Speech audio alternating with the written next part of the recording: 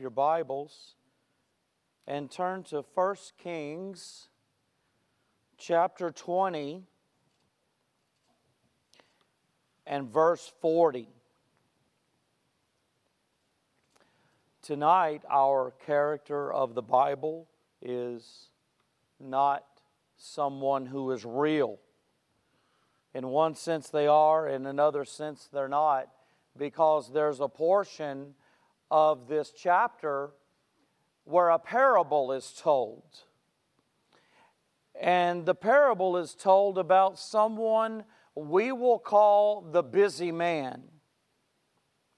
And it's something that I believe that we all can apply to our lives. Now, there is an actual Bible character that the parable of this busy man is about, and it's King Ahab. There's a time that King Ahab was king over Israel, and God gave them the victory over Syria. You had a king of Syria at that time, Ben-Hadad. And just like with Gideon, it was obvious. You had the weaker army, and in and of themselves, there was no way that they could win the victory. But God gave Gideon instructions. He reduced his army, but gave him instructions and gave them the victory. And Gideon gave glory to the Lord for it. He said, the sword of the Lord and of Gideon got this victory. Now, with King Ahab, it wasn't that way. He got the victory. The Lord gave them the victory, the weaker over the stronger, but he didn't give God the credit. He actually used this victory in the wrong way, and he became prideful over it. And he actually joined and made allies with Ben-Hadad, the king of Syria, and he didn't obey the Lord. He didn't follow the Lord's instructions, and so this parable was told of. It says in verse 40. Let's look at the verse we're going to use tonight. It says, "And as thy servant was busy here and there, he was gone. And the king of Israel said unto him, So shall thy judgment be, thyself hast decided it." Now, that is King Ahab and his judgment. And the parable is told here about a prisoner. And the prisoner was to be kept. One thing given for this busy man to do, to keep this prisoner. And he didn't do it. The prisoner got away. And the reason given for this is that he was busy, it says, here and there.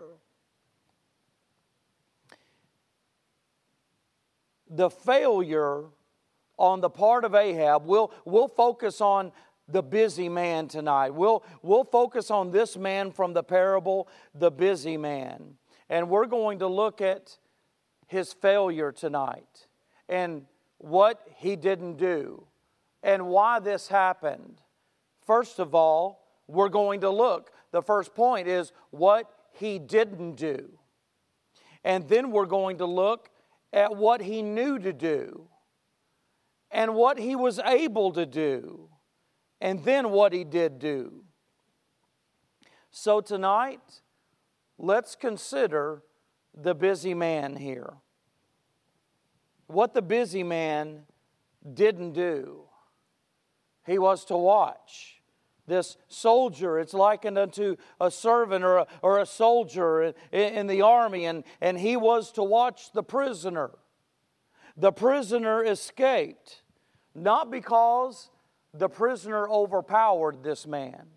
We would understand if that could possibly happen, but that wasn't it.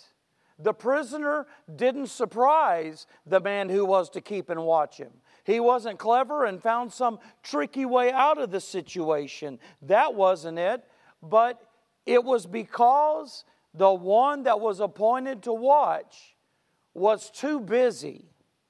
That's the reason given for the prisoner getting away. He was too busy. He didn't fail because of what he had done, okay?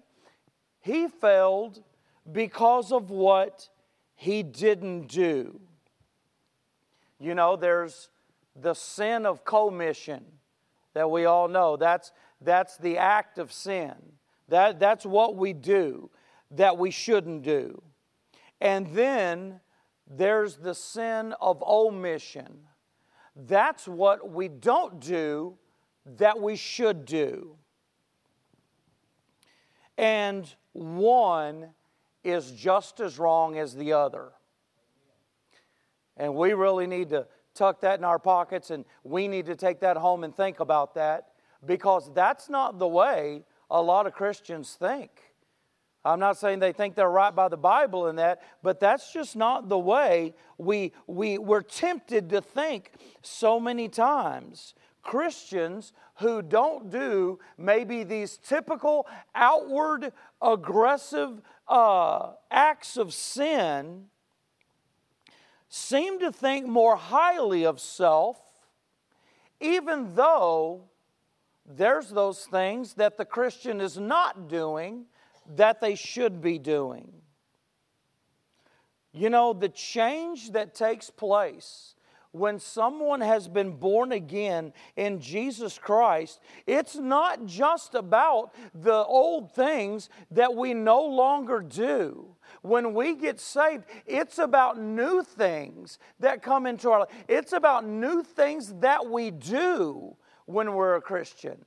Being a Christian is not just about things we don't do. It's about things that we are to do as well. But this busy man, he failed because of what he didn't do. That's just as devastating as those things that we do in sinful acts. You know, think of the fig tree, Matthew 21:18. You don't have to turn there if you don't want, but you know what happens here with this fig tree. The fig tree withered away, and it wasn't because it was poisonous and it was making people sick or making people die. It's because it wasn't bearing fruit. Because of what the fig tree was not doing, it withered away. And then Matthew 25, you might consider the parable of the 10 virgins.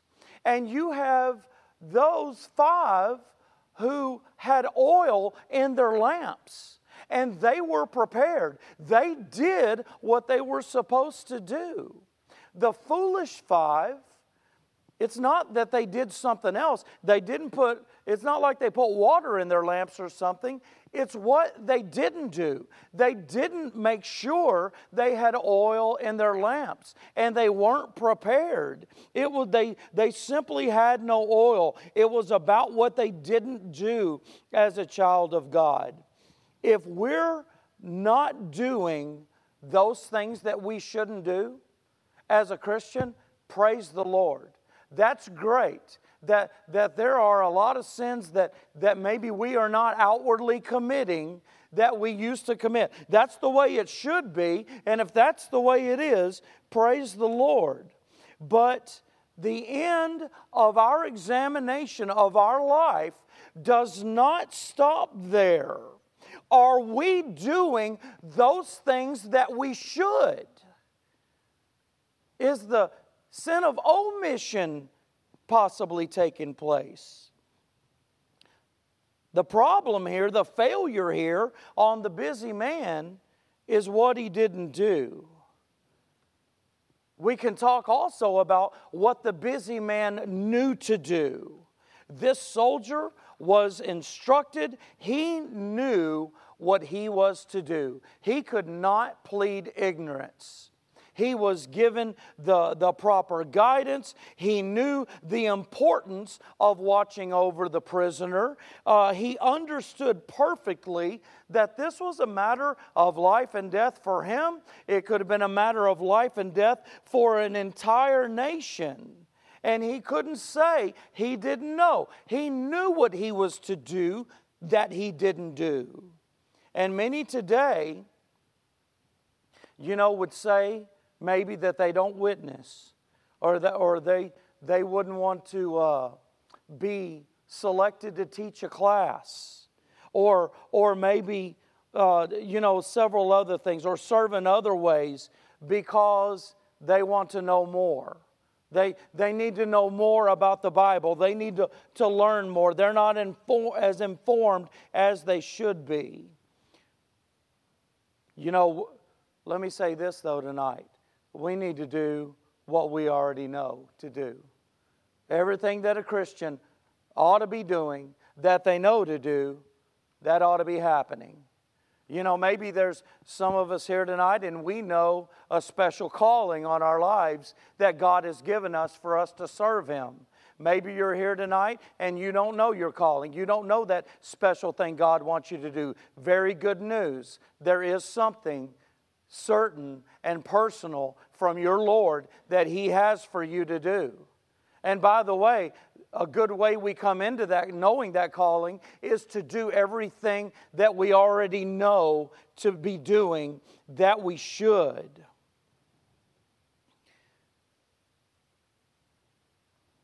So he had no excuse. He knew what he was to do.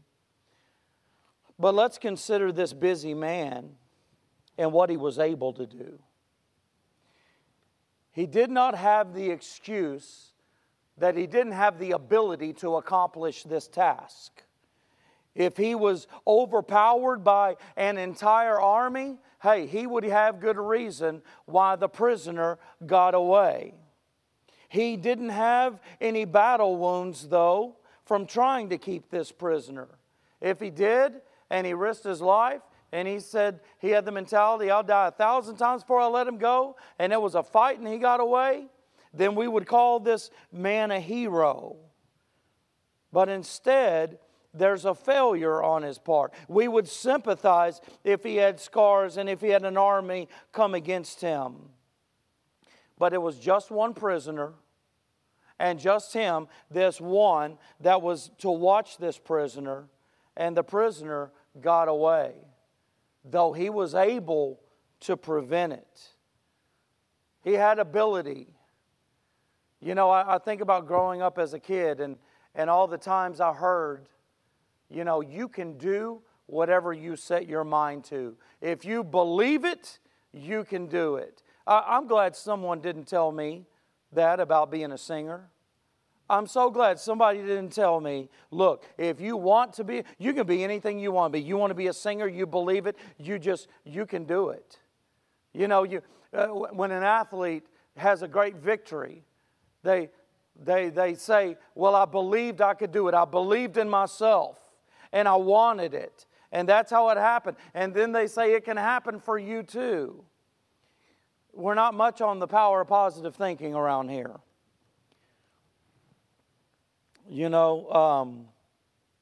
If someone can't sing,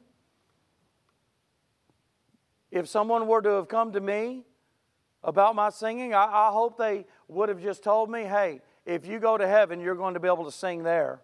But you can't carry a tune in the bucket. You ought to just go on down the road somewhere else and do something else. So this man has ability, but just in saying that, that's not to say that you and I can do anything that we set our minds to. But what we can do is everything the Lord wants us to do. Everything that the Lord commands us to do, what He calls us to do, what He takes us to, He'll give us the ability to get through it. What He calls us to do, He will give us the ability to be successful and to be able to do so. God is not unfair. He is not unreasonable. He does not ask His children to do anything that they can't do. We can do everything God wants us to do. He commands a lot of things from us. And He wouldn't command any of them if there weren't the ability to be able to do it given by Him. Everything the Lord gives others to do, He might not give us the ability to do. He doesn't give us all the ability to do all the same thing. That's why I love the church. I love how we're an arm and a leg and a head and a foot and a hand, because we're not all meant to do everything. We're not all meant to do the same thing. We're to come together with our differences and the different talents and ability that God has given us, so that we all come together, everybody does something, and we can work together. So we're not to be looking at what someone else does and wanting to do that, but to do everything that He has personally prescribed to us to do. And when the Lord does that, we know we can do it. We know we can do whatever He calls us to. Every one of us are given enough grace from God for the individual task at hand. You know, something else about this busy man. This busy man was active. He failed. He didn't do what he was supposed to do, but he was active. He didn't do what he should have done, but it wasn't because he was lazy. He wasn't sitting around in idleness slothfully. You know, laziness it's a deadly sin, and it will destroy a life. It can wreck a life, and people are tempted to it. But this man, from what we see here, look, he wasn't lazy. He wasn't an idler. He was a worker. He was a busy guy that had to stay busy. And in one sense, that's good. But in another sense, we have a problem with this tonight. You know, he didn't fail, though, because he dreaded the task. He didn't dread the task. He's willing to do whatever. So why did he fail? Why did he fail in what he was given to do? To keep this one prisoner, to keep watch of him, to keep him, and he gets away. Why did this failure happen? If he knew, if he had the ability, and he wasn't lazy. Well, we have the word here tonight. It says he was busy. He was busy. That was the word. He was busy here and there. The prisoner got away because he was busy. But he was not busy at the task at hand. He had an important, instructed task given to him, and he didn't stay busy at that.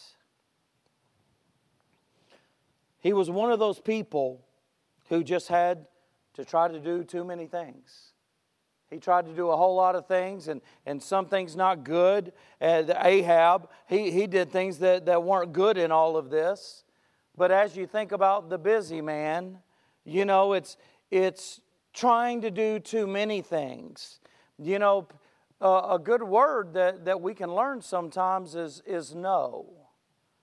Because that's a good thing to do when one's trying to do too many things. You know, it's good to say no to doing some things due to the importance of other things. There's some things we just simply need to be ready for. And we have to say no to other things. This guy was so busy with so many duties that he couldn't do his own duty. He couldn't take care of the business at hand. And his own duty here came from orders of the king. There was nothing more important than that at the moment. His duty involved saving a nation by keeping this one man prisoner. It was a matter of life and death for himself. But he allowed the secondary to cause him to neglect the primary. Those things that he was doing here and there, that he was busy doing here and there, we have those things unnamed here tonight in God's Word. But let's consider them. We can consider that whatever he was busy doing, they may have been completely harmless things in and of themselves. Maybe not one thing. I mean, Ahab was doing sinful things, but when you just consider the busy man in general, there may not be one sinful thing that's going on in what they're doing. You might even call them good things that are being done. You might even say that what they're doing is useful. But though they may be good, they robbed this man of the very best thing that he was to be doing, the most important thing. You know, to choose second best is just as bad as choosing sin, because second best becomes sin when it gets in the way of what's best. Even if it's something that starts out sinless, when it keeps us from what's most important, it becomes sinful. You know, as children of God, we'll be convicted of doing good when it gets in the way of what's best. It happens. The Holy Spirit will convict our hearts when we rob ourselves of the privilege of doing something better when we're doing something good. We can become consumed not just by the amount of time we do something, but think about it. Whatever we do, we think about. We don't just do it. We think about what we do. And you might think about a hobby, something on the side we would do, and it's just sinless in and of itself. But it's so easy for things to consume our lives that are good, and they crowd out the privilege of having the best. We become absorbed by what we do on the lower level when God has something for us on a higher level. And there's the stress and the strain of those trivial things that we get caught up in that are of no eternal value. You know, if our house were to catch on fire and we knew our kids were in the house, we wouldn't go grab the photo albums first. We wouldn't take the portraits off the wall. You know, now that would be a good thing to do. That's something you can't replace. To get those photo albums and get those portraits if your house is on fire. But what a shame that would be to lose what's more important for that. And we translate that and we relate that to our lives, and look, there's the deception, there's the fog we get into that can happen that gets us in such a place where our priorities can get so much out of order with what is most important. Let us be careful concerning our interest in the good, that we don't become blind to the best. You know, we may all have business to do with God tonight on this. I believe we always do have this business to take care of with God on this subject. You know, we slip into busyness here and there. You know, there's work, there's family time, there's some entertainment that we can have. There's 1,001 things that are fine for us to do in and of themselves. And look, we can all probably speak from experience as we would go through a list of those things that can just crowd out the prayer life. The Christian life is an experiential life. It's the experience of the peace of God. And that starts slipping away. We never lose our peace with God, but that daily peace of God, it starts slipping away some. The experience of His grace, we cannot fall from grace, but we can be without the experience of it in our relationship or His mercy.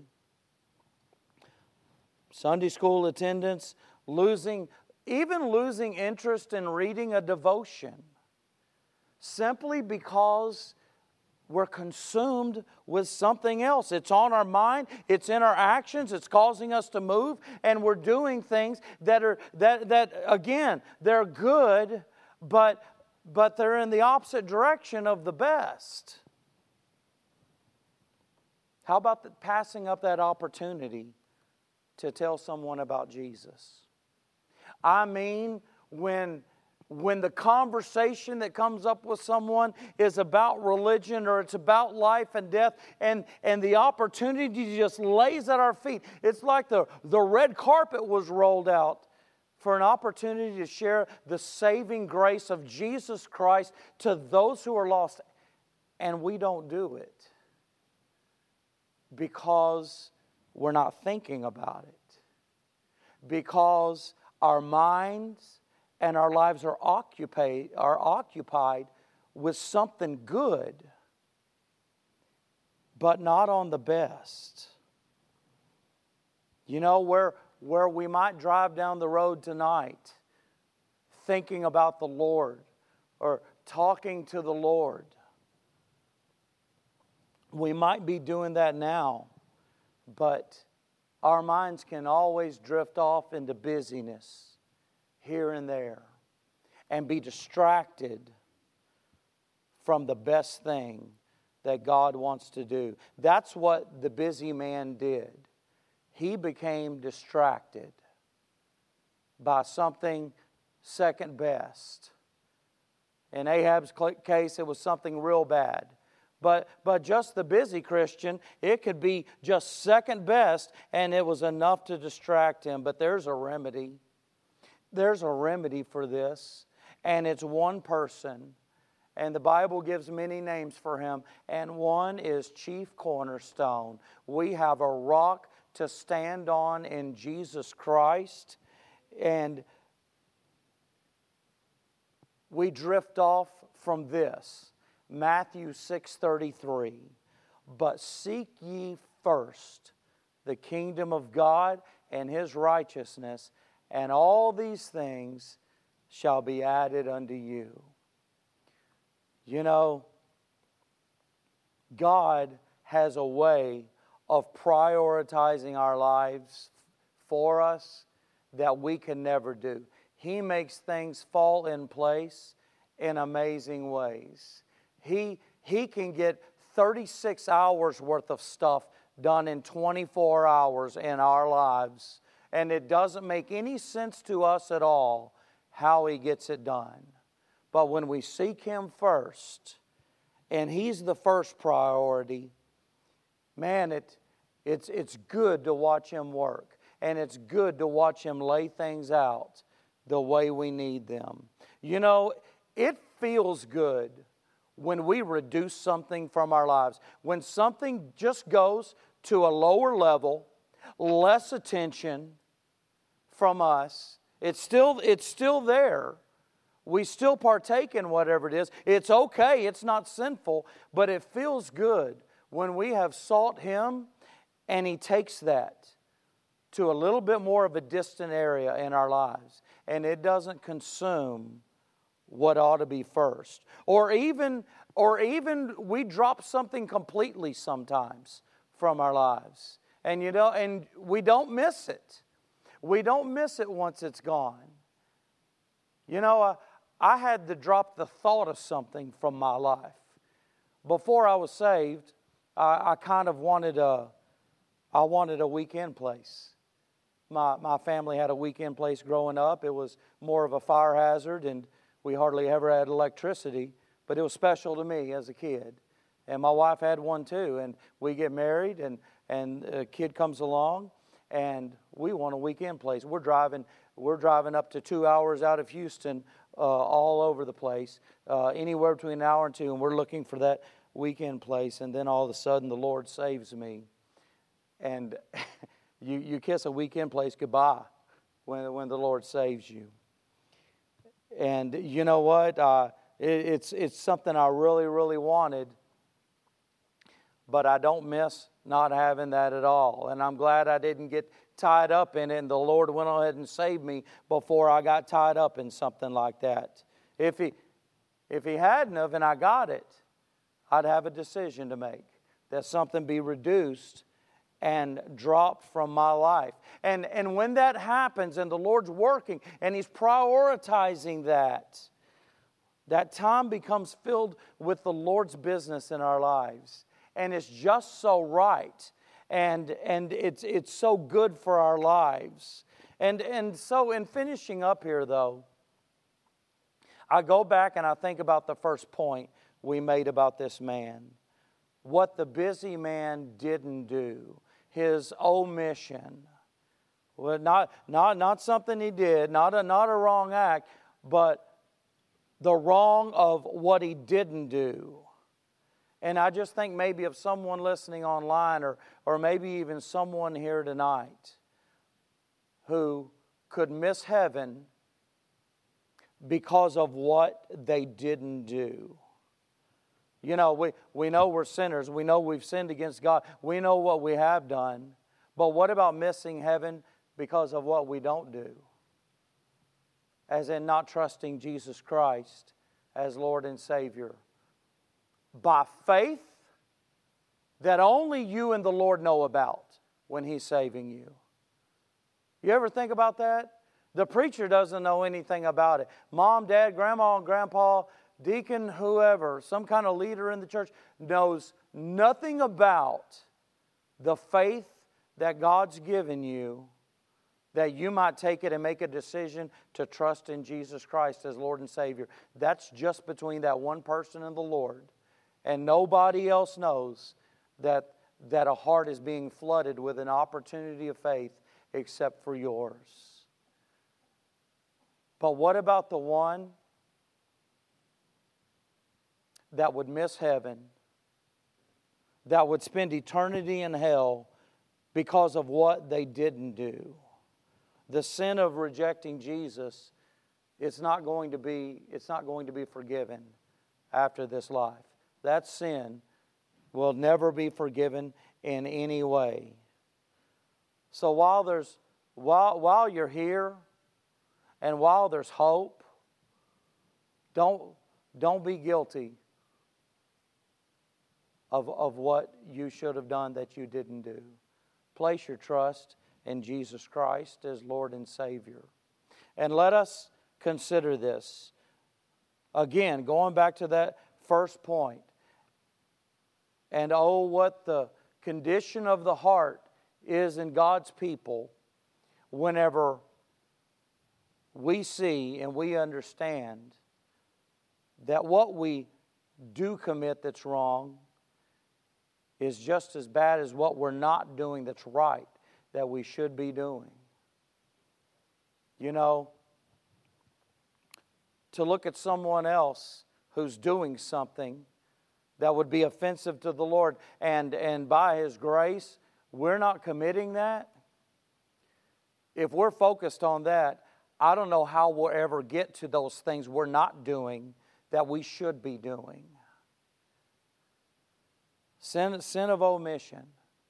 Something I've heard a little bit about in the morning messages lately. And it's on my mind with this busy man tonight. So let's take what this busy man has not done and let's learn from him. Let's learn from him and have God teach us something through it.